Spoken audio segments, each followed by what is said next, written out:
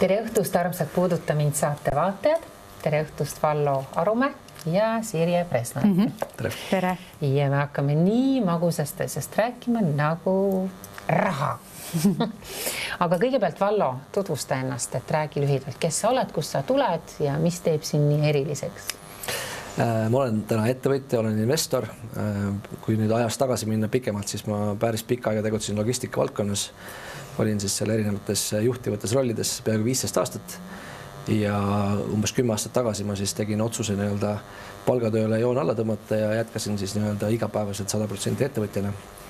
Ja kuna ma ka siis viisin võib-olla ellu selle mõtte, et raha iseendast tööle panna, siis ka viimaste aastate jooksul ma olen siis jaganud ka teiste inimestega, et kuidas siis igaüks tegelikult võiks selleni jõuda, kui see soov või tahe on olemas.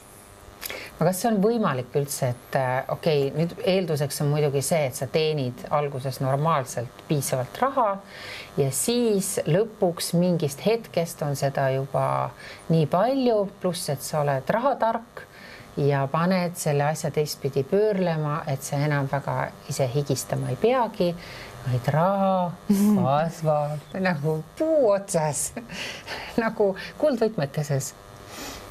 Ja aga igaüks ju ei saa seda, aga too sina oma näide, miks ei saa? No selles mõttes, et raha on ikkagi, kas raha on teatud kindel hulk maailmas üldse või võiksid kõik saada rikkaks, et ma arvan seda, et raha on võimalik tööle panna igal ühel, selleks on vaja ikkagi teatud haridust ja tarkust ja ma arvan, et raha ei ole kunagi varem ajaloos nii palju ringil olnud kui täna, eks, et valitsused ja keskpangad trükivad täna nii Euroopas kui Ameerikas trükimasinas pabereid juurde, nii et raha on väga-väga palju, aga mida ei ole, on siis võib-olla selline rahaline kirjaoskus, kuidas siis selle rahaga ümber käia, kuidas seda raha kõrvale panna, kuidas seda raha investeerida ja kui koolis seda ei õpetata ja omal ei ole ka huvi või olnud võimalusi seda asja õppida, siis ongi väga keeruline.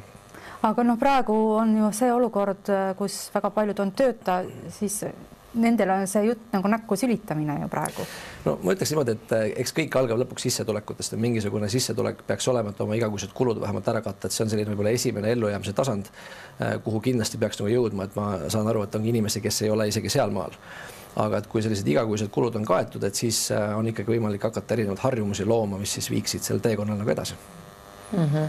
Oletame nüüd, mis on väga ebarealistlik, et ma teenin nii palju, et mul on rohkem võimalik kõrvale panna, kui see 10 eurot võib-olla. Madalapalgaliste kohta öeldakse ka, et pane kas või see 5, pane kas või see 10, on ju, et küll ta seal kasvama hakkab. Kasvab ta seal. Aga kui ma nüüd olen suutnud endale rääkida välja sellise palga, et tõesti mu kõik kulud on kaetud, võib-olla mingist asjast peaksin kokku tõmbama, ei ole vaja nii palju shopata näiteks, eks ole, ja toidusedeli võiks ka piirata, et ei pea, nüüd ei saagi restoranides nii palju prassida ja pidutseda ei saa. Issand jumal, see on juba vaata, milline kokku on. Ei, aga päriselt mina seda näen oma rahakoti peal, kuidas mul raha on lihtsalt liiga palju, ma ei tea, mida selle peale hakata. Räägib Õhtulehe ajakirjanik, ei, kuulsite inimesed. Raha on täna nii palju, kas tõesti sa olid vanasti nii suur prassija ja pidutseja ja väljassööja? Käisin poes ja nüüd ma ei viitsi enam poes käia, ma ei taha poes käia, ma ei käi väljas söömas. Selles mõttes raha kogu aeg ikkagi kasvab, jah. Nüüd küsimus ongi see, mis sa selle vaba rahaga teed, eks ju, et kas sa selle lihtsalt kogud kokku ja ühel hetkel kulutad ära või sa tõstad selle kõrvale selleks, et ühel hetkel hoopis investeerima hakata selle rahaga. Et kas sul see plaan on olemas näiteks, et see raha kuidagi teadlikult kasvama panna? Ei ole. Nüüd ongi õige hetk hakata mind harima. Sest me oleme kõik tegelikult kogu aeg jahutakse sellest investeerimisest. Olgem ausad, me oleme täiesti, meil ei ole seda haridust kõigil, eks ole. Me ei tea, kuhu investeerida. Ja see on ka väga, mul on jäänud selline tunne, et see on ka väga selline et sa võid jumala valesti panna ju oma raha kuhugi ja siis sa pead kogu aeg natuke krampis ja valvel olema. Sa pead jälgima, mis toimub ja sa pead olema väga teadlik, seda aega lihtsalt ei ole. Ma arvan, et esimene reegel on see, et investeeri sellesse, millest sa aru saad ja see hakkab üldse sellest pihta, et ma saaksin aru, mis see investeering on ja mis need võimalused see investeeringuga seoses on. Ehk ikkagi selline elementaarne rahaline haridus ja finantskirjaoskus on see, kus peaks alustama. Et ei ole mõtet hakata kõigepealt investeerima ja siis vaadata, mis juhtub, vaid ikkagi kõigepealt tuleb nagu harida, hakata võib-olla väikeste sammudega, väikeste summadega nii-öelda investeerima ja vaatama, kuidas see teekond nagu läheb. Ehk siis võib-olla selline hea paralleel võiks olla näiteks see, et kui näiteks lennupiloot saab nii-öelda tõeliseks piloodiks, siis ta läheb kõigepealt lennusimulaatorisse. Ja ükski nii-öelda piloot ei lähe ju kohe lennukisse hakka lendama, aga investeerimisega on täpselt see, et inimesed, kes ei ole kunagi seda simuleerinud, ei ole kunagi asju läbi mänginud, istuvad justkui päris lennukisse ja siis, kui nad ebaõnnestuvad või selle vastu maad nii-öelda kukutavad, siis nad ütlevad, investeerimine on riskantne. Et tegelikult investeerimine on riskantne. Riskantne on see, kui sa ei tea, kuidas investeerida. Aga selline lihtne moodus, et ise ei saa aru, ise ei mõika ja lähengi näiteks oma panka ja ütlen, et avitage mind. Kas on hea mõte? Aidake mind investeerida sinna, sest nemad ju pakuvad tegelikult. Ja noh, see sama teine sammas, eks ole, et kus ma nüüd siis selle nüüd panen. Et ise ei oska, kas siis mis on esimene koht, keda usaldada ja kelle nõu kuulda võtta, on see pank? Mina tõenäoliselt ei valiks esimesena panka ja põhjus on nagu selles, et pigem tasub järgida neid õpetajaid, kes teevad seda, mida sa tahad teha. Ja tuleb aru saada, kes on siis nii-öelda need, kes müüvad midagi ja need, kes on tõeliselt rikkad. Et ma pigem ise olen aastaid järginud inimesi, kes on praktikud, kes on need sammud ise ellu viinud ja kui keegi ei ole seda teinud, siis miks ma peaksin tema nõu kuulma. Ja pankade puhul ma küll ei nii-öelda üldista, aga väga tihti on see, et ikkagi pakutakse pigem pangatooteid ja sulle antakse nõu seda, kuidas need pangatooteid hästi tarbida. Aga see ei pruugi olla nagu suures pildis kõige targem otsus alati sinu investeeringute jaoks.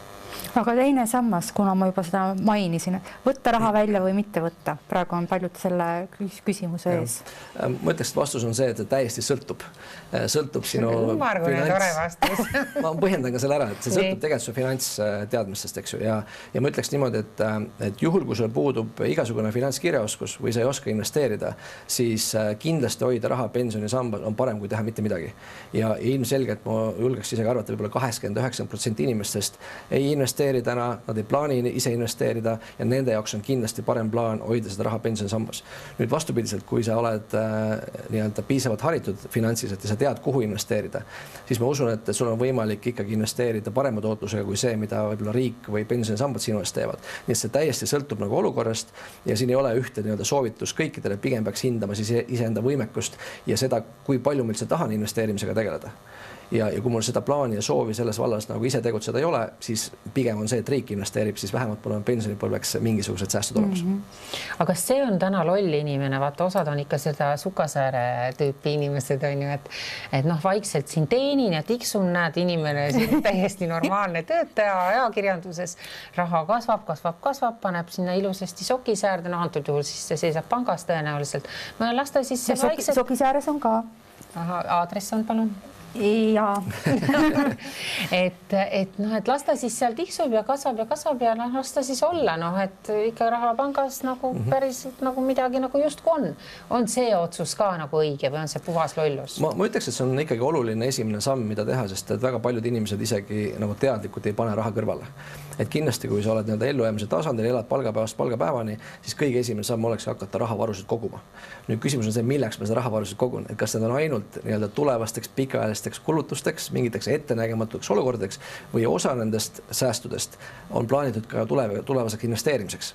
Ja kui sa hakkad nüüd sellest rahavarudest osad raha tõstma ka oma investeerimise portfelli seemneks ja hakkad vaikselt õppima seda, kuidas üldse investeerida, millesse on võimalik investeerida, siis sealt kaudu saad hakata edasi liikuma. Aga kui sa lihtsalt kogud säästmise pärast ja hoiad seda näiteks 10 või 15 aastat oma Sukasääres, siis üks on täiesti kindel on see, et selle raha või selle valuuta väärtus oluliselt kukub, eks ju, sest me teame seda, kui palju raha trükitakse täna ringlusesse ja selle ostujõud me isegi teame, eks ju, 10 aastat tagasi ei olnud see, mis ta on täna. Ja aga no mida siis ka minusugune lilleka tõenäoliselt peab ikkagi kulda vist kokku ostma või kas see oleks mõistlik? Jah, mulle just soovitati, et isegi öelda, et osta hõbedat kokku, et siin mul üks tore äridaam ütles, et tema ostab praegu hõbemünte hästi palju kokku. Absoluutselt ja ma arvan, et kuld ja hõbe on olnud aastasadu tegelikult rikaste inimeste üks varaklass kindlasti portfellis, kuna see ajalooliselt ikkagi hoiab seda väärtust ja kui ma tahan kaitsta, et selle väärtus ära ei kao, siis ma saan mingi osa kindlasti hoida kullas hõbedas, aga ta lihtsalt ei ole väga likviidne, eks, et ma pean ikkagi panema sellise summa, mille ma olen nõus pikaks ajaks nagu kõrvale panema, aga see väärtus tõenäoliselt püsib seal paremini, kui sa hoiaksid seda euros kodus enda kapis. No mõni teine läheb, ostab võib-olla kinnisvara või läheb, ostab maad näiteks. Kunsti.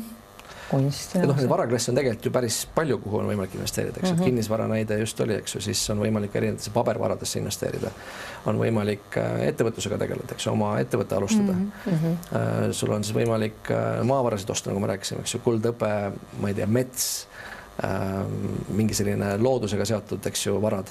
Siis on sul võimalik täna krüptovarades investeerida, mis on siis viimase võib-olla 5 aasta üks nagu uutest varaklassidest, mis on tulnud, eks ju, tegelikult valikuid on palju ja võib-olla 6 on intellektuaalne vara, eks ju, et kui sa oled, eks ju, andekas inimene, suudad mingisugused muusikat luua või mingeid filme toota, siis sul on võimalik sealt ju tegelikult intellektuaalsest varast saada sissetulekuid, nii et varaklassi ja valikuid on tegelikult päris palju.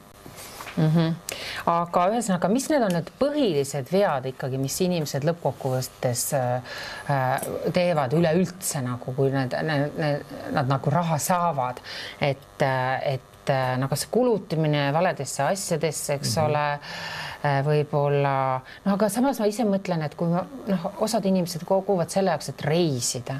Minu meelest see ei ole nagu halb asi. Elamustesse investeerimine on kõige parem asi. Just mälestustesse, see on ju ka mälestused.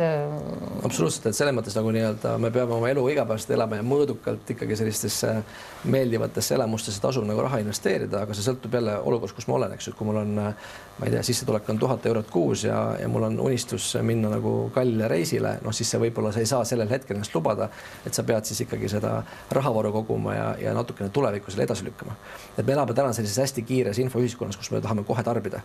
Ja rahaga on see sama teema, et kui meil ei ole neid sääste kõrvale pandud, siis me võib-olla kulutame selle liiga vara ära, et see sama reisiraha oleks võinud minna mingiks investeeringuks ja võib-olla aasta pärast oleks sellest nii-öelda mitmekordne summa, eks ju, tekkinud. No aga see ajab kõige rohkem närvi, et ma nüüd kogun ja mõtlen, et okei, nüüd mul on see... Ja siis tuleb koroona peale ja sa ei saa nagu nii reisida. Ikka oleks tulnud enne ära reisida. Just, kas või see, okei, väga hea näide.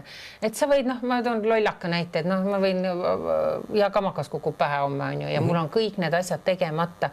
Olen siin 10 aastaid kogunud, investeerinud, teinud skeemitanud igasuguseid asju. Tegelikult mul on elu jäänud elamata, sest ma tean teist sorti inimesi, kes on tõesti sellised. Natukene raha tuleb ja nad ei kuluta mitte millegile muule kui maailma nägemisele, kogemuste korjamisel. Ja ma ei saa seda neile pahaks panna, ma kadestan neid. Ma ütlen, minusugune rott kraabib kuskile loll nurka, aga mõtle, mida nemad on kõik näinud. Et mul on isegi natuke nagu kripeldab. Ma arvan, et see ongi see, et inimeste ju finantseesmärgid on ka ju erinevas kohas, eks, et ei ole öeldud, et kõik tahaksid üldse rikkaks saada, kõik tahaksid sellist nagu rahalist vabadust oma ellu saada. Et mõne jaoks on täiesti piisav see, kui ta nii-öelda saab oma ellujäämise tasandilt edasi nii-öelda turvalisuse tasandile ja see on juba nii-öelda parem samm edasi. Või on see, et tal on selline hea heaolu, kus tal on siis rahavaru tulemas, tal on võib-olla mingi 1-2 investeeringut ja ta ei tahagi sealt kaugemale minna. Et see sõltub kõik sellest, kui suured ambitsioonid on. Ja minu enda ambitsioon on just see, et just sellist vabadust juurde tekitada, eks, kuna ma sain aru ka sellest, et aeg on meil tegelikult palju väärtuslikum vara, kui on raha. Siis just see, et kuidas ma suudan raha niimoodi enda eest tööle panna, et ma ei peaks iseenda aega müüma ja seda kulutama, vaid need investeeringud teeksid minu eest tööd. Et see on juba see, mida võib-olla vähesed inimesed isegi püüdlevad sinna poole. Vaevalt küll jah, sest et sellel puudub siukene nagu poeetika. Mis see seal? Poeetika. Rikkusel? Jaa. Rahal, okei. Pole ju. Või on? Võib-olla sa selgitad, mis sa selle poeetikal mõtled? Selles mõttes, et raha, see ikkagi eeldab kuidagi nii rahale mõtlemist selle asemel, et mõelda neile lilledele. Ma ütleks nagu seda, et kõik asjad tegelikult elus ju on tasakaalus. Ja me täna Starfish Academy's, kus ma täna tegutsen, me õpetame ka inimestel sellist nagu harmoonilist eluviis, et sul on nagu 5 eluvaldkonda, millele sa peaks teadlikult pidevalt tähelepanu pöörama, et on sisemaailm, on tervis, on raha, on suhted ja on ka eneseteostus, et sa pead tegelikult kõigi nende asjadega tegelema. Ja sageli, mis juhtub, on see, et inimesed, kes võib-olla natukene vaimsemad, unustavad need materiaalse poole üldse ära ja vastupidi, need, kes on väga materiaalsed, unustavad ära selle vaimse poole. Ja lõpuks on see, et kui me tahame ikkagi inimesena kasvada järgmisele tasemele, siis me peame ikkagi mõlema teemaga võrdselt tegelema. Mul oli kunagi üks kogemus, ma käisin Ameerikas ja käisin ühel koolitusel ja seal oli üks naisterahvas, kes oli Dalai Lama nii-öelda siis parem käsi, eks ju, et oli selles Tiibeti rõivastuses, elas aastakümneid seal ja siis ühel hetkel ta avastas seda, et tal oli tervisega juhtunud häda ja tal ei olnud absoluutselt raha, sest ta oli tegelenud ainult vaimsete teemadega ja materiaalset nii-öelda tagatist ei olnud. Ja ühel hetkel ta sai aru sellest, et ta peab tulema tagasi natuke sellisesse nagu tavapärasesse maailma, sest muidu ta lihtsalt nii-öelda tervis ei pea vastu. Nii et noh, need mõlemad pooled on tegelikult väga olulised. Ja ma ise ka pigem nagu pooldan sellist nagu tasakaalus elu, et sa ikkagi, sul on aeg nagu enda jaoks, sul on aeg nagu töö jaoks, raha jaoks, pere jaoks. Et see raha ei pea olema nagu number 1 teema, et millega nagu igapäevaselt tegeleda. Aga sul sõrmus sõrmes ei ole, sul ei ole pere jaoks jäänud aega. Mul sõrmus sõrmes ei ole, kuigi mul on 3 poega ja mul on kena kaasa, kellega me koos juba üle 5 aasta koos elame. Nii et, Ai, vaata uuriv ajakirjanik. Nii, miks sõrmust ei ole tavaliselt sellistel meestel sõrmes, kes tahavad näidata, et nad on vabad? Ma ei ole päris sellega, ma ei ole päris sellega nõus, aga jah, selle mõttes hea küsimus. Et ärme lähe selle peale. Okei, aga kuidas need 5 asja, no tundub nii lihtne ja loogiline, aga mina olen ikkagi seda meelt, et kui sa tahad, et mingi asi nagu hästi oleks, no okei, 2 maks ma suudan nagu keskenduda, aga kõike 5 ma ei suuda sellest balansis hoida. Sa mõtled seda 5 eluvaldkonda, eks ju? No ma ütleks niimoodi, et millest me võiksime alustada on see, et võib-olla korraks nagu hinnata ära, ütleme 1-10 skaalal, et kui hästi mul on täna sisemaailmaga asjad, kui hästi mul on tervise, kui hästi on rahaga, kui hästi on suhetega ja nii edasi. Ja kui ma saan seal näiteks, ma ei saa mingisugune, ütleme 3, 4, 5 ja võib-olla mingi asi on 8, et see võib-olla need, mis on natukene maha jäänud, on see, mille ma lihtsalt hakkan natuke rohkem tähelepanu pöörama. Sest üks asi, mida ma ise usun väga selgelt, on see, et elus ei ole sellist asja nagu tasakaal. Et on olemas harmoonia, kus sa liigud selle tasakaalu poole, aga sa ei jõua kunagi nagu sellise nagu lõpp-punkti. Et noh, see näide võiks olla see, et kui ma ei tea, viskaks mingisugune pastaka õhku, siis see hetk, kui see pastakas enam ei tõuse ja ta pole veel alla kukkuma hakanud, on ainukene tasakaalupunkt, mis on mingi millisekund. Ehk siis meie elus ei jõua kunagi sellisesse tasakaalu, kus kõik need 5 eluvaldkonda on täpselt ideaalis. Et see elu on ikkagi nagu selline nagu surfamine, eks, et sa pidevalt küll hoiad seda tasakaalupunkti, aga sa kogu aeg oled nagu sellest tsentrist väljas. Ja need eluvaldkond on sama teema, et kui ma nagu hindaksin, kus ma täna olen ja pööraksin natukene sellele küljele tähelepanu, mis on nagu maha jäänud, siis ma tegelikult saangi nagu parema sihukese nagu liikumise kätte. Aga samas ma mõtlen, et nii kui ma hakkan, ma ütlen 1 maks 2 asjale, ma suudan nagu konkreetselt tähelepanu pöörata. Aga siis, kui ma avastan, et need teised asjad seal lonkavad, nüüd ma keeran ennast sinnapool, siis nagu sa ütlesidki, hakkab see teine asi lonkama. No siis ma pean ikka lõpuks mingi valiku tegema, et mida ma siis päriselt tahan. Ja kas ma tahangi looduslaps olla, lillelaps imestada neid, küll ma midagi ikka hamba alla saan, on ju. Või siis tahan rikkustega, endal finantstarkust ei ole. Ma tean küll, siis ma võtan rikka mehe endale hoopis, on ju. Kuule, varsti lähed pensionile nagu nii, kui ära üldse muretse. Pensionile, just. See ei pruugi ka väga jätkusuutlik plaan olla, eks. See ei ole jah. Et ühesõnaga, et nagu täpselt see, mis sa praegu ütled, et kõike saavutada ei ole võimalik, aga mis see kõige tähtsam on? Kõige tähtsam on ikkagi tervis. Et ma arvan, et sa võid olla miljonär ja sul seda tervist ei ole, sul võib ka kõiki neid muid asju olla, sul võib olla ka suurepärane suhe ja sul võib olla ka, sa võid muus osas olla nagu kõik ja siis me jõuame taandume ikkagi, et kõige kallim vara on ikkagi tervis. No, ma arvan, et see ei tähenda seda, et me peaksime kõigiga korraga tegelema, aga me peaksime teadvustama, et need 5 asja kogu aeg nagu toimivad. Ja kui me kuskilt järgi anname, siis mingisugune teine pool hakkab kannatama. Et on ikkagi nagu selline üks vereringe, mis on omavahel nagu seotud. Ja kui mingid teemad on täiesti laualt maas, eks ju, et näiteks ma tegelengi, ütleme näiteks vaimsete praktikatega, eks ju, ma väga hoolin oma toitumise eest, mul on selline head lähisuhted, aga ma näiteks, ütleme, rahateemaga ei tegele üldse. Siis kuskilt see hakkab kannatama, eks ju. Või vastupidi, ma olen väga materiaalne, ma olen selline ettevõtja, hommikust õhtuni käin tööl, aga ühel hetkel hakkab tervis kannatama, ühel hetkel hakkavad mu lähisuhted kannatama, siis ma olen nagu liiga palju jälle selles teises energias. Nii et see ikkagi, selle teadvustamine, et kõik need 5 asja nagu tähtsad ja siis erinevates eluhetkedes, võib-olla erinevatel aastatel pööratagi siis erinevatele teemadele tähelepanu. Aga mida sa täna teed siis? Sa lähed ja pead loenguid kellele? Mida sa neile õpetad? Täna me Starfish Akadeemias tegelikult õpetame inimestele rahatarkust, ehk siis kuidas liikuda rahalise vabaduse poole, milline see teekond üldse välja näeb. Ja et inimesed saaksid siis võib-olla kaardistada, saada aru, kus nad täna hetkel nagu on ja vastavalt sellele tasemele, kus nad on, nad saavad siis mõelda, okei, mis on see järgmine väike samm, mis ma saan teha, et liikuda järgmisele tasemele.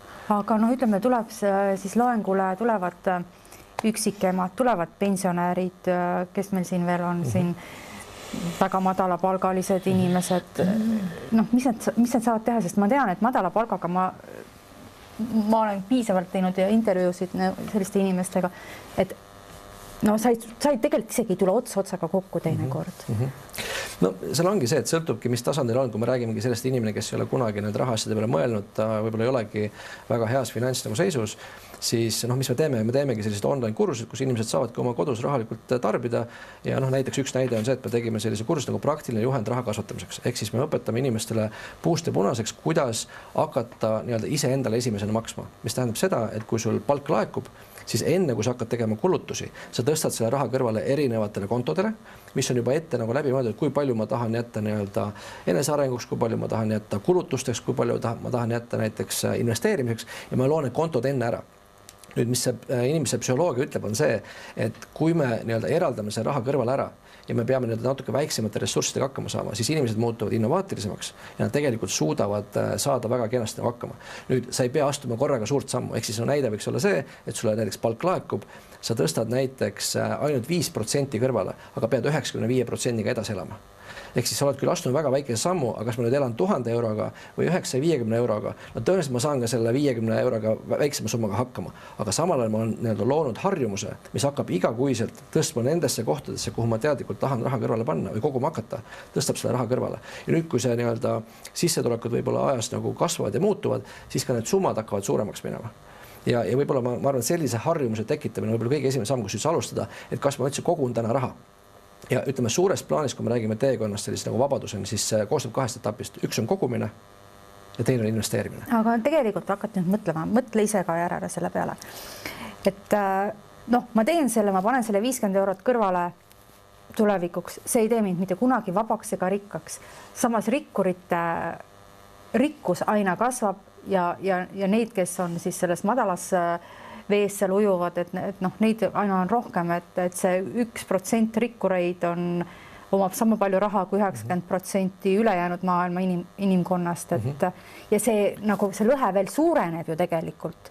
Küsisite, miks see nii on? Ei, ma ei küsi, see on näib, et see on paratamatu, et raha läheb sinna, kus raha on ja nii on hetkel praegu selles rahamaailmas, kus meie elame. Et mis mõte sellel pungestusel on, et miks mitte seda 50 eurot minna ja juua paaris maha lihtsalt? No vaata, see ongi see, et elus ikkagi juhtub ettenägematud olukordi. Ja kui mul ei ole mitte mingisugust tagavara, ma usun seda, et ma julgeks öelda, et 50% eestlastest on maksimaalselt 1 kuu rahavarud. Ehk siis see, mis kuu alguses tuleb, läheb kuu lõpus välja. Nüüd suga võib midagi juhtuda, su võib tervisega midagi juhtuda, tänases majanduskeskkonnas sa võid oma töökoha kaotada ja sul ei ole mitte mingisugust plaani selleks. Ja sa oled selles mõttes hästi stressirohkes situatsioonis, et sa tead seda, kui muga täna midagi peaks juhtuma, siis ma olen täiesti käpuli maas. Ja see on see, miks sa ei taha seda olukorda tekitada. Isegi kui sa hakkad 50 eurot kõrvale panema ja sa teed seda aasta aega järjest. Sul on vähemalt mingi väike puhver, millega sa saad vähemalt käppadele maanduda, kui see olukord peaks juhtuma. Et selle mõttes, see on nagu kindlustusleping, inimesed ei mõtle kunagi kindlustuse peale, kui ei ole mitte midagi juhtunud. Aga ühel hetkel, kui midagi juhtub, on väga hea, mul see leping oli. Et see rahapuhvri kogumine ja raha kõrvale tõstmine on tegelikult samal põhimõttel. Et esialgu sa tõstadki selleks ettenägematuks olukorraks, aga kui sa suudad seda hakata suurendama, nagu sulle, see hakkab juba üle jääma, siis sa võiksid sealt eraldada mingi osaga investeerimiseks ja hakata õppima, kuidas ma seda raha saaksin ise kasvama panna. Et ta läheb ikkagi samm-sammult edasi. Nüüd loomulikult kogu see mäng hakkab peale sissetulekutest. Kui mul sissetulekuid ei ole, mul ei ole võimalik rahavarusid koguda. Kui mul rahavarusid ei ole, mul ei ole võimalik kapitali investeerimiseks kõrvale panna. Kui mul kapitali ei ole, ma ei saa hakata investeerima. Ehk siis see kõik hakkab sissetulekutest pihta. Ja ma arvan, selle esimesel ellujäämise tasandil on ikkagi põhiküsimused on see, kuidas sissetulekuid suurendada, kas mul on võimalik veel kulutusi kuskilt mingite asjade pealt vähendada ja võib-olla ka see, et kuidas siis hakata neid rahavarusid suurendama ja teadlikult kõrval panema. Et ma arvan, need on kõige lihtsamad sammud, kust iga inimene võiks juba täna alustada ilma selleta, et ta peaks oma sissetulekuid kohe suurendama hakkama. aga kuidas üldse sissetulekut suurem, tegelikult ma arvan, et see on see, mis võib-olla meie vaatajaid kõige rohkem huvitab, et kuidas saada rohkem raha nagu enda kätte. See on A ja O selles mõttes, aga ma ikkagi mõtlen, sa alguses ütlesid, ma ei tea, kas sa enne saate algust või saate alguses ütlesid, haridus on ju kõige tähtsam, et me jõuame sinna, et hari ennast, noh, ma ei pea siin silmas, õppimine on ju eluaegne protsess tegelikult, aga kohe alguses ka, et kui sa ise olid loll, võib-olla siis täna pühendu oma lastele ja investeeri nende haridusse. Sellepärast sellega sa ju tagad ka oma vanaduspõlve, noh, kui sul on head lapsed muidugi, siis see on ju ka nagu rahapangas tegelikult. Kindlasti ja see on hästi huvitav see, et seda rahalist haridusse tegelikult meie haridussüsteemis ei ole. See ei ole mitte Eestis niimoodi, vaid see on nagu üle maailma niimoodi. Et ma tegelikult olen ise lõpetanud reaalkooli, ma lõpetasin Tehnikaülikoolis majandusteaduskonna, ma justkui oleksin võinud õppida neid asju, mis on rahaga seotud, aga need teadmised, mis on vajalikud selleks, et tõeliselt investeerida, ma ei saanud koolist mitte midagi. Ehk siis, kui ma iseseisvalt ei oleks neid õppimisi teinud, siis ma tegelikult ei oleks võib-olla täna seal, et ma tegutsen ettevõtjana ja ma ei pea esmaspäevast reetina tööl käima. Et need ongi need valikud, mida me igaüks saame teha. Nüüd on küsimus see, et kas mul on piisavalt huvi ja tahet seda tänasest olukorrast nagu välja tulla või ma lihtsalt lepin sellega, ütlen seda, et ma ei ole majandusinimene, investeerimine on liiga keeruline, las teised teevad seda minu eest ja ma lihtsalt nagu loobun sellest mõttest ja siis ma olengi nagu selle süsteemi nagu hammasratas, kes siis käib tööl, kellel ei ole rahavarusid ja kellel ei ole ka plaani, kuidas sellest välja tulla. No lihtne inimene, võib-olla kes Õhtulehte loeb ja vaatab, on see, kes mõtleb, et lihtsal moel, et okei, ma teen rohkem tööd. Füüsilist tööd kohe, et ma võtan endale mitu tööd ja asja, mida paljud inimesed tänapäeval kusjuures teevad. Nad kulutavad oma vaba aja lisatööde tegemiseks, eks ole, puhkuse ajal teevad. See olen siis mina ka. Ühesõnaga, ma olen kuu aega puhkust ja siis rakk, kõik muud töös. Ühesõnaga, et sa nagu oled nii lihtne inimene, et sa mõtled, et see tööd tehes tuleb rikkus majja toodi. Seda on meile Tammsaarest saati õpetatud. Päriselt see nii vaata ikkagi ei ole, kuigi alguseks hea seegi, sellepärast, et siis sa ikkagi nagu mingi sellise pesamuna nagu ikkagi... Ma arvan, et lühiajaliselt kapitali kasvatada mitmel nagu töökohal tööd teha on kindlasti nagu hea plaan, kui sellele järgneb see, et ma seda lihtsalt ära ei kuluta. Sest esiteks mitmel töökohal üle tundide tegemine ei ole jätkusuutlik. Ma võin seda lühiajaliselt teha, aga ühel hetkel hakkab tervis kannatama. Aga kui ma teen seda lühikese perioodi elus selle eesmärgiga, et teadlikult raha kõrvale tõsta, et ühel hetkel see raha kasvama panna, siis sellel võib olla jumet, eks ju. Aga kui ma teen selle, et ma võtan oma unistusse puhkusereisi, olen 2 aastat üle tunde teinud ja kulutan selle ühe korraga ära, siis väga palju midagi lõpuks ei juhtu. Üks sündmus on juures, aga mu finantsolukord ei ole kuidagi paranenud. Aga vaata, meil käivad siin meie Puuduta mind saates ikkagi sellised inimesed, kes on kunagi olnud palgatööl, nüüd nad ei ole üldse mingil tööl ja nad elavad nagu ka lillekesed. Nagu lillekesed ja hästi palju nüüd, mis Eesti inimesed on avastanud, mida nad teevad ja mida minu meelest sina ka natukene teed tegelikult. Et käivad ja peavad teistele inimestele jutlusi, kuidas õieti elada. Alustame kõigist nendest igasugustest esoteerikutest, eks ole, nõidatest, selgeltnägijatest me ei räägigi, aga igasugustest koolitustest ja igasugustest nõustamistest ja teevad ja jube lihtne raha teenimise viis tõepoolest on nagu välja nuputatud. Et sa justkui räägid teistele, õpetad teisi väidetavalt läbi oma kogemuste ja siis selle pealt nagu siis kindlustada oma finantsilise nagu heaolu. Jah, selle mõttes ma arvan, et meie võib-olla eripära on täna see, et me ikkagi me ei ole nagu finantsnõustajad, me ei ole nagu soovitajad, me ei ole inimeste finantsnõu, aga mida me anname neile selle baasfinantshariduse, et nad oskaksid need otsused ise ära teha. Ehk siis sama teema, et kas ma annan sulle kala või ma annan sulle õnge. Et me oleme need, kes pigem siis annavad sulle õnge, et kui sa ühel hetkel nagu selle baasteadmise kätte saad, sa oskad ise püüda, sul ei ole vaja kellegi abi, et paljud on ka need, kes on lihtsalt sellised nagu konsultandid või nõustajad, et kui sa käid ära mu juures ühe korra, siis sa tuled järgmine 10 aastat juurde tagasi, sest sul on vaja minu tuge. Et me pigem tahame seda, et sa saaksid ühe korraga need asjad selgeks, hakkaksid vaikselt edasi liikuma ja siis pigem jagaksid oma kogemust teistega ka, kes on meie kogukonnas, kes tahavad samu asju nagu õppida. Et see, mida ma tegelikult teen, et see sama koolituse teema tegelikult kasvas välja puhtalt sellest, et kuna ma viisin need samad teadmised ise ellu, siis ma tundsin, et jube isekas oleks nii-öelda saavutada finantsiline sõltumatus ja mitte kellegiga seda nagu kogemust jagada, kuidas ma seda tegin. Et see ei ole nii-öelda lihtsalt kuskilt raamatutarkus, vaid see on see, et seda on võimalik tegelikult igal ühel Eestis teha. Küsimus see, kas sul on nii-öelda pühendumust, on sul distsipliini ja piisavat tahet, et sinna ma nagu jõuda, et see nõuab aega. See ei ole selline, et ma täna õpin, võtan ühe koolituse ja olen poole aasta pärast vaba, et see on ikkagi aastaste pikkune protsess ja mu enda kogemusel ka ma ikkagi iga nädalaselt sellega tegelesin ja mul läks üle 3 aasta aega, et jõuda olukorda, kus ma siis sain öelda, et raha käis minu eest tööl, et ma ei pidanud otseselt nagu palgatöö pärast esmaspäeva hommikul tööle minema. No aga räägi, kuidas see nõnda läks? Mis need sammud on olnud siis, et sa oled jõudnud sellesse kohta? No, minu teekond ikkagi algas nagu sellest, et ma arvan, selle hariduse osa oli nagu hästi-hästi suur, et ma lugesin läbi mõned raamatud. Esimene raamat mu juurde sattus täiesti juhuslikult, et ma läksin oma sõbra sünnipäevale, kes töötas siis tollel hetkel investeerimispankurina ja läksin raamatupoodi ja seal oli niisugune raamat nagu Rikas ja vaene, millest ma ei olnud mitte kunagi midagi kuulnud. Ja ma viisin talle selle kingituse ja kui ta selle sünnipäeva lahti tegi, siis ta ütles, et aitäh kingituse eest, aga kui siin on keegi veel, kes ei ole seda lugenud, siis ma kindlasti soovitan lugeda, see on väga hea raamat. Ja siis ma läksin ise järgmine päev uuesti raamatupoodi ja ostsin selle sama raamatu. Ja kui ma selle läbi lugesin, ma sain aru sellest, et see investeerimine tegelikult ei ole üldse nii keeruline, kui ma arvasin, et see ikkagi nõuab õppimist, ettevalmistust ja ma saan tegelikult sellega ise hakkama. Ja siis sealt hakkas ka asi edasi minema, et ma ühel hetkel siis tegin ära oma isikliku finantsaruande, sain aru seda, et ma olen väga kaugelt sellest, kus ma peaksin olema, et hoolimata sellest, et mul oli selline hea, ütleme, tippjuhi palk, siis ma avastasin oma finantsaruandest, mul ei olnud sellised asjad nagu varad. Ja kui mul ei ole varasid, mis minu eest nagu tööl käivad, siis sellest oravarattast välja saada on praktiliselt võimatu ülesanne. Ja nüüd, kui ma sain aru seda, et ma ei taha elu lõpuni palgatööl käia, siis ma sain aru, et ma pean nagu totaalselt muutma seda mõtteviisi ja seda suhtumist ja ma pean hakkama õppima, kuidas siis rahaliselt targemaks saada. Ja sealt hakkaski väiksed sammud, et kuidas siis hakata investeerima, kuidas teha oma esimene, ma ei tea, 100-eurone igakuine sissetulek, mis tuleb investeeringust, mitte minu tööst. Ja siis selle 3,5 aasta jooksul ma jõudsin siis sinnamaale, kus need varad juba tõid piisavalt palju sisse, et mul ei olnud otseselt vaja tööle minna, mis ei tähenda seda, et ma lõpetasin töö tegemise.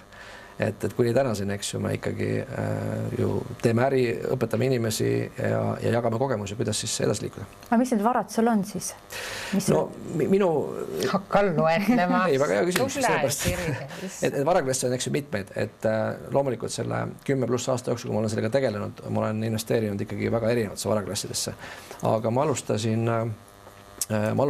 kinnisvarast, siis ettevõtlus on kindlasti minu jaoks kõige huvitavam varaklass, et kui meeldib selline inimestega suhtlemine, kommunikatsioon, et siis ma arvan, et selline oma äri ehitamine on selline kõige parem mäng linnas, mida mängida.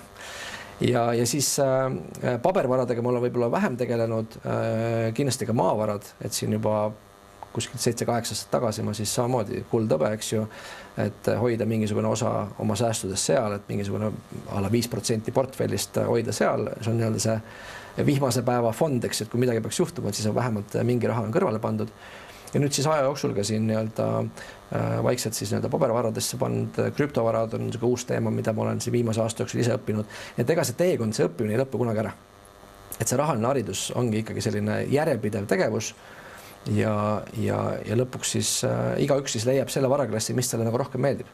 Et kellele meeldib üks, kellele meeldib teine ja sul peab olema ikkagi selge huvi ja kirg selle varaklassi vastu, millega sa tahad tegeleda. Just kirg ja huvi, ma arvan, peab olema. Peaks vist, jah. Aga ma olen õhtul kella 8 vaatega nii läbi, et ei, see on, vabandusi leiab alati, niimoodi ei tohi rääkida selles mõttes, et mul ei ole aega, mul ei ole jaksu, mul ei ole, ma ei oska, see on kõige valem. Võib-olla see aja mõte on tegelikult oluline teema, et me oleme rääkinud täna rahast, eks, aga ma enne mainisin ka, et ma arvan, et aeg on palju väärtuslikum ressursseks ja kui me müüme selle aja raha vastu maha, siis ühel hetkel meil ei olegi aega tegeleda võib-olla sellega, millega me peaksime tegelema. Ja nüüd samamoodi, kui sa ütled näiteks, et okei, varade loomine, investeerimine minu jaoks oluline, nüüd on see, et kas ma selle raha eest töötamise aja arvelt võtan varade loomise jaoks aega juurde. Et kas ma võtan mõne õhtutunnid, võtan mingi nädalavahetuse mingid päevad selleks, et hakata seda teemat õppima, sest see iseenesest ei teki, see hakkab väikese sammudega pihta, võib-olla loedki mõned raamatud, võib-olla kuulad mõned online kursused, võib-olla kuulad mõned podcastid ja vaikselt hakkab see huvi nagu sealt tekkima. Aga kui sa seda aega ei planeeri, see on väga raske seda teha. Ja võib-olla üks mõte veel, mis mulle endale väga meeldis selle aja ja raha võrdluses, oli see, et kui me mõtleme korraks ajaraha veel, eks ju, et raha on täiesti piiramatu ressurss. Seda trükitakse trükimasinast, seda tuleb lõputult juurde. On täiesti piiratud ressurss, see saab alati meil kõigil kahjuks otsa. Ja nüüd, kui me müüme seda aega raha vastu suhtes üks ühele, siis kui paljud teist arvab, et see on nagu hea tehing. Et ma müün midagi, mis on piiratud, millegi vastu, mis on piiramatu, mida keegi trükib trükimasinast, suhtes üks ühele 1 tunni kaupa. Nüüd, mida ma tahaksin tegelikult teha, kui ma saan sellest ajaväärtusest aru, kuidas ma saan oma aega võimendada, kuidas ma saan müüa 1 tunni niimoodi, et ma saan 10 ühikut vastu, kuidas ma saan 1 tunni müüa nii, et ma saan 100 ühikut vastu. Et see on see tehing, kus hästi palju see kaotus juba sisse võetakse. Et ma lihtsalt müün 1 tunni kaupa oma elu maha, millegi vastu, mida keegi trükib paberina trükimasinast juurde. Ja nüüd, kui mul ei ole teadlikult plaani, kuidas see paber siis nagu ise teenima panna, siis ma jäängi selles rattas kogu aeg seda tehingut tegema ja lõpuks ei olegi kuskile materiaalses mõttes jõudnud. Aga meil on vaja ju selliseid inimesi, kes seda tehingut teevad, sest et jah, muidu me ei saaks eladagi. Ma mõtlen alati ka selle peale, et me siin räägime, kuidas rikkaks ratsa saada, aga meil on neid lihtsaid inimesi tõepoolest ka vaja. Meil on seda lihtsat koristajat vaja, meil on seda lihtsat autojuhti vaja, meil on seda lihtsat, kes teebki füüsiliselt selle mingi leiva või paberitükikese või lihvib mu prilliklaasi, teeb valmis. Et sellega sa ei saa rikkaks, aga mul on seda vaja. Aga õnneks on see, et rahaline haridus seda proportsiooni ei muuda. Ütleme, senikaua kui inimesed saavad aru, et see on tegelikult nende valik, siis ma võin ka valida selle tee, et ma tahangi seda lihtsalt füüsilist tööd teha ja see on minu jaoks täiesti okei. Ja ma armastan seda asja näiteks, et mulle tõesti meeldib õmmelda, on ju, või luua midagi ja ma tahangi kogu oma aja ja ressursi panna selle alla, toodan selleks, et seda... Toodan liini peal, eks ole. See liin on õudne, see on tõesti see, aga ma mõtlen kõik need käsitöölised ja kõik sellised asjad, see on nagu äge, et sellest ma saan aru pagarist, ma saan isegi aru, on ju, et ei tahagi seal miljonär olla, on nii õnnelik seal omas keskkonnas, liinitööline, hea, et see sisse tõid, jah, see on väga kurb, mul on tast väga kahju, aga järsku ma mõtlen, et järsku on ka selliseid inimesi ikkagi, kellel on jube turvaline, et on seal liini taga ja teeb seda ühte ja sama liigutust kogu aeg. Järsku ta on õnnelik, aga minul on lihtsalt tast kahju, et võib ka nii pidi olla. Ma arvan, selle hariduse võib-olla kõige suurem väärtus on see, et ta avab su silmad sellele, et on veel valikuid. Nüüd, kui ma saan aru, et mu ainuke valik ei ole see, et kui ma kaotan töö, leian järgmise töökoha. Ma saan aru, et tegelikult see valik on palju suurem. Ma võin olla ettevõtja, ma võin olla investor, ma võin nagu palju erinevaid asju teha hoopis erineval moel. Et kui ma sellest saan aru ja teen ikka selle valiku olla see, kes ma täna ametis olen, see on täiesti okei. Aga ma arvan, et üks osa inimestest põhjus, miks nad midagi tee, on see, et nad ei saa isegi aru, et need valikud on täna olemas. Need on siin samas tema silme ees. Ta peab selleks midagi tegema, ta peab midagi õppima, ta peab midagi muutma, et seda juhtuks. Ja kui ta nendest valikudest aru saab ja siis teeb nagu enda jaoks otsuse, siis on kõik väga hästi. Siin tuleb ikka võrdusmärgi, et osa enamus inimesi on lollid. Ja mina mõtlen ka seda vaata, et see on nagu nii mõistetav. Ütleme, ma kaotan töö, mul on küll mingisugune sissetulek, ma võiks hakata ettevõtjaks. Aga praeguses muutuvas maailmas, Anu. Vaata, mis buum oli, kõik hakkasid järsku restoranide ja kohvikute pidajateks. Vaata, meil käib lainetena. Kõik olid Eesti, oli täis moeloojaid, on siiamaani täis, eks ole. Meil on mingid muusikud, artistid, teenisid meeletult hästi raha. Jumala hea investeering panna haridustee on muusikutee, eks ole. Ja vingusid veel takkapihta, mind ajab see kõige rohkem näema. Kõik olid suremas, kõik ei jõudnud. Nad olid kõigil oli nii palju tööd, kõik nad olid masenduses, depressioonis ja andsid otsad ja mis kellelgi kõik oli. Nüüd ma natukene nagu naeran ja muigan ja mõtlen, saite nüüd, puhake nüüd, eks ole. Et see me ju ei tea, ma investeerin ju selles, et see on natuke nagu loterii ka ju selles mõttes. Ütleme, see kriis on muidugi selles mõttes hästi erakordne, et ta lõi ikkagi kaardid nagu väga sassi, et tavapäraselt, kui me võtame ka varasemaid kriise, et jah, loomulikult see mõjutab pigem kõiki korraga, aga seda, et mingi sektor nagu teenindussektor praegu või turismisektor, eks ju. Mõtle, kui ma oleks investeerinud mingisugust hotellidesse. Mis oligi hästi pop ju tegelikult mingid need Airbnb ja kõik see. Oleksin kõik oma need säästud, mis ma nüüd seal 10 aastat olin kõik kokku kaapinud, eks ole, ja enda arust väga arukasse ja väga arenguvõimelisse. Selles on selili. see ei tähenda seda, et kui sa nagu investeerid, et sa ei või kaotada või see väliskeskkond ei muutu niimoodi, et see sulle kahjulik on. Aga ongi see, et kui ma ikkagi saan aru, et ma soovin nagu läbi investeeringut oma sissetulekut kasvatada, siis ma pean lihtsalt kohanema selle turuga koos. Sest jällegi, mis on selle kriiside nagu me näeme kõik nagu seda varjukülge või seda halba külge, mis juhtus, eks ju, aga igas kriisis on nagu väga palju võimalusi. Ja seetõttu mulle hästi meeldib see Hiina sümbol, mis on selle kriisi sümbol. See koostab 2 nii-öelda sümbolist ja üks tähendab kriisi ja teine tähendab siis üks tähendab ohtu ja teine tähendab võimalust. Ehk siis igas halvas asjas on alati väga suured võimalused. Ja ma mäletan seda, ma käisin kunagi ma arvan, mingi 15 aastat tagasi käisin ühel Mare Borgi emotsionaalse intelligentsuse koolitusel, ütles seda, et kriisid on nagu väga head asjad, sest näiteks inimsuhetes või ütleme lähisuhetes, kui juhtub kriis, siis on kõige parem viis kasvada. Et ilma kriisideta me tegelikult oleksime pigem nagu mugavustsoonis ja ka tänane see majanduskeskkond loomulikult see on ebamugav, keegi ei taha teadlikult sellesse olukorda nagu sattuda, aga jällegi selle kriisi tulemusena tekivad täna täiesti uued ärid, täiesti uued ettevõtjad, kes saavutavad erakordset edu, sest nad on valmis selle muutustega kaasa minema, selle asemel, et lihtsalt nagu olla ohvri rollis, öelda seda, et näete, mulle tehti liiga, keskkond muutus, eks ju, ma ei saa mitte midagi teha. Me saame alati ise valida, mida me teeme. Aga ütle, anna nüüd see täpselt see õige nõu, et mida need inimesed praegu, kes on nüüd oma kas ettevõtte kaotanud, oma töö kaotanud, et kuhu praegu investeerida, et kas praegu sina näed niisuguse, kuna sa oled ju oskad vaadata neid arenguid. Meil on selgelt nägijate saade. Ja selgelt nägijate saade, eks ole, järelikult sul peaks oskus olema. Et mis on need valdkonnad, kuhu praegu võiks investeerida selles mõttes, et missuguseid ettevõtteid luua, mida teha, kuhu panna oma raha? No ma arvan seda, et mida see kriis on praegu näidanud, just seda on see ikkagi see infotehnoloogia nagu peale tulek, eks ju, et me juba mõnda aega tegutseme ikkagi nagu sellise infoühiskonnas, eks ju, kui me tulime nagu tööstusajastust, oleme liikunud infoühiskonda, siis tegelikult need töökohad ja need ametid, mida koolis õpetatakse, ei ole tegelikult selle ajaga nagu kaasa tulnud. Ja praegu see kriis, eks ju, sunnib meid selles infotehnoloogias veelgi nagu suuremaid samme tegema, eks ju, et me just ise siin korraldame näiteks järgmisel nädalal ühte juhtimiskonverentsi Live to Lead, mis on meil 5 aastat on olnud, me oleme seda iga aasta nagu laivis teinud ja nüüd järgmisel nädalal me peame tegema seda online'is, mis on ühtepidi täiesti uus võimalus ja teistpidi väga ebamugav, sest me ei ole seda kunagi varem niimoodi teinud. Nüüd, mis selle pluss on see, et võib-olla järgmisel aastal me teemegi hübriidkonverentsi, me teemegi osaliselt siis nagu laivis edasi loodetavasti, aga mingi osa on online'is ja me saame täiesti uue nii-öelda võimalus, uue taseme, mida ei oleks kunagi juhtunud, kui me oleks nii-öelda selles vanas maailmas edasi tegutsenud. Et jällegi nüüd öelda, et mis kellegi jaoks on nagu õige tee, ma ütleks, laias laastus kindlasti see IT ja infotehnoloogia valdkond on kindlasti nagu praegu väga kiiresti kasvamas, eks ju. Aga lõpuks ikkagi ettevõtluses inimesed peaksid valima pigem oma ikkagi selle oskuste, kire ja selle järgi ja nüüd arvestades ka seda, kuidas see maailm on täna muutumas.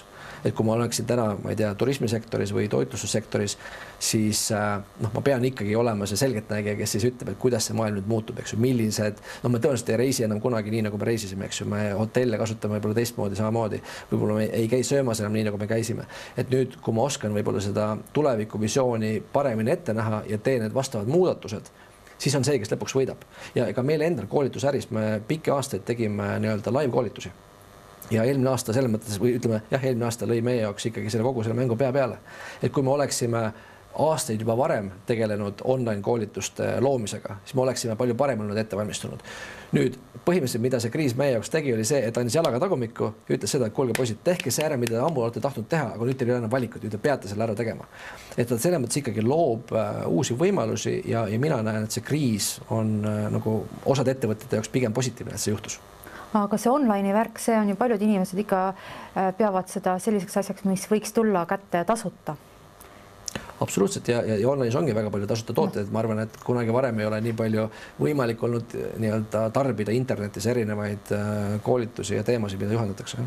Aga sina ju teed ikkagi, teie teete seda oma koolitust kindlasti mingisuguse raha eest, et füüsilise koolituse eest on kuidagi nagu sünnib nagu rohkem raha küsida.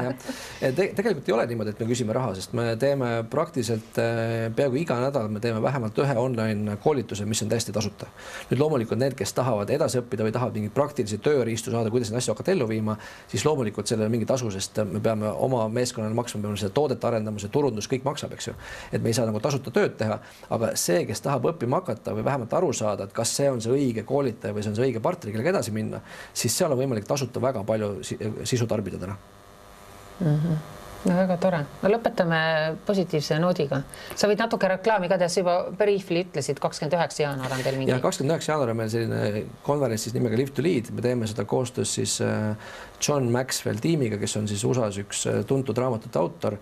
Ja seal on siis alati nagu 5 rahvusvahelist esinejat, kes siis tulevad USA poole pealt ja siis on 2 kohalikku esinejat. Näiteks Steve Harvey on üks tuntud koomik, eks ju, kes on üks esinejatest järgmisel nädalal. Ja nüüd, kuna siis me seda laivis teha ei saa, siis on võimalik osta online tiimipilet. Ja sealt siis kas või oma meeskonnaga kontoris istuda maas, tarbida seda sisu, arutleda, kuidas neid praktilisse ellu viia, neid nippe, mis te sealt kuulete. Nii et kõik on meil teretulnud. live2lead.ee on kodulehekülg, kes tahab. Et elu läheb edasi. Lihtsalt mul on nagu, jah, ma ikkagi tahan lõpuks jõuda ikkagi sinna, et kui meile kogu aeg korrutatakse, et tee sellist tööd, mis teeb sind rõõmsaks ja heatujuliseks ja mille üle, et see pingutama peab anyway igas aspektis, ükskõik mida sa teed, aga et see oleks ka sinu südames, et see on vist ikkagi kõige olulisem. Nii et kui sa tahad enda mingit kohvikut pidada või raamatuid, kes tahab kirjutada või kes tahab joonistada ja olla kunstnik ja kes tahab olla siis nii-öelda ettevõtja, ärimees, pankur, mis iganes, et ikkagi kuula seda sisemist häält ja võib-olla siis need asjad õnnestuvad ikkagi lõppkokkuvõttes kõige paremini. Jah, ma võib-olla ütleks nagu seda veel lõppu, et ma arvan, et mis aitab elus edasi, on võtta 100% vastutus kõige eest, mis elus toimub. Et seni, kui me oleme selle vastutuse kellelegi teisele, me süüdistame seda riiki, majanduskeskkonda, kriisi, mis iganes, siis me tegelikult anname oma võimu käest ära. Et kui me võtame vastutuse, et ükskõik kui halvasti mul täna läheb, see on minu süü. Mida ma pean täna teisiti tegema, et seda olukorda muuta. Ja kui me selle vastutuse enda kätte tagasi võtame, siis on võimalik elada palju küluslikumat elu, kui me täna elame. See on hea mõttekild küll, sellepärast tavaliselt, kui midagi ikka nihu läheb, siis... Sellele ma kirjutan alla küll, jah. On ju? Täiega. Üle, aitäh sulle, Vallo, heade nõuannete eest ja sellise positiivse ellusuhtumise eest, et ikkagi lõpuks jõudsime sinna, et 10 eurot on ka raha. Et ei tasu siin alahinnata mitte midagi ja see ka, et küllap saab hakkama, et ka peale kriisi on elu ja kõik läheb hästi. Aitäh kutsumast. Aitäh. Ja meie kohtume teiega järgmisel nädalal. Kõike head.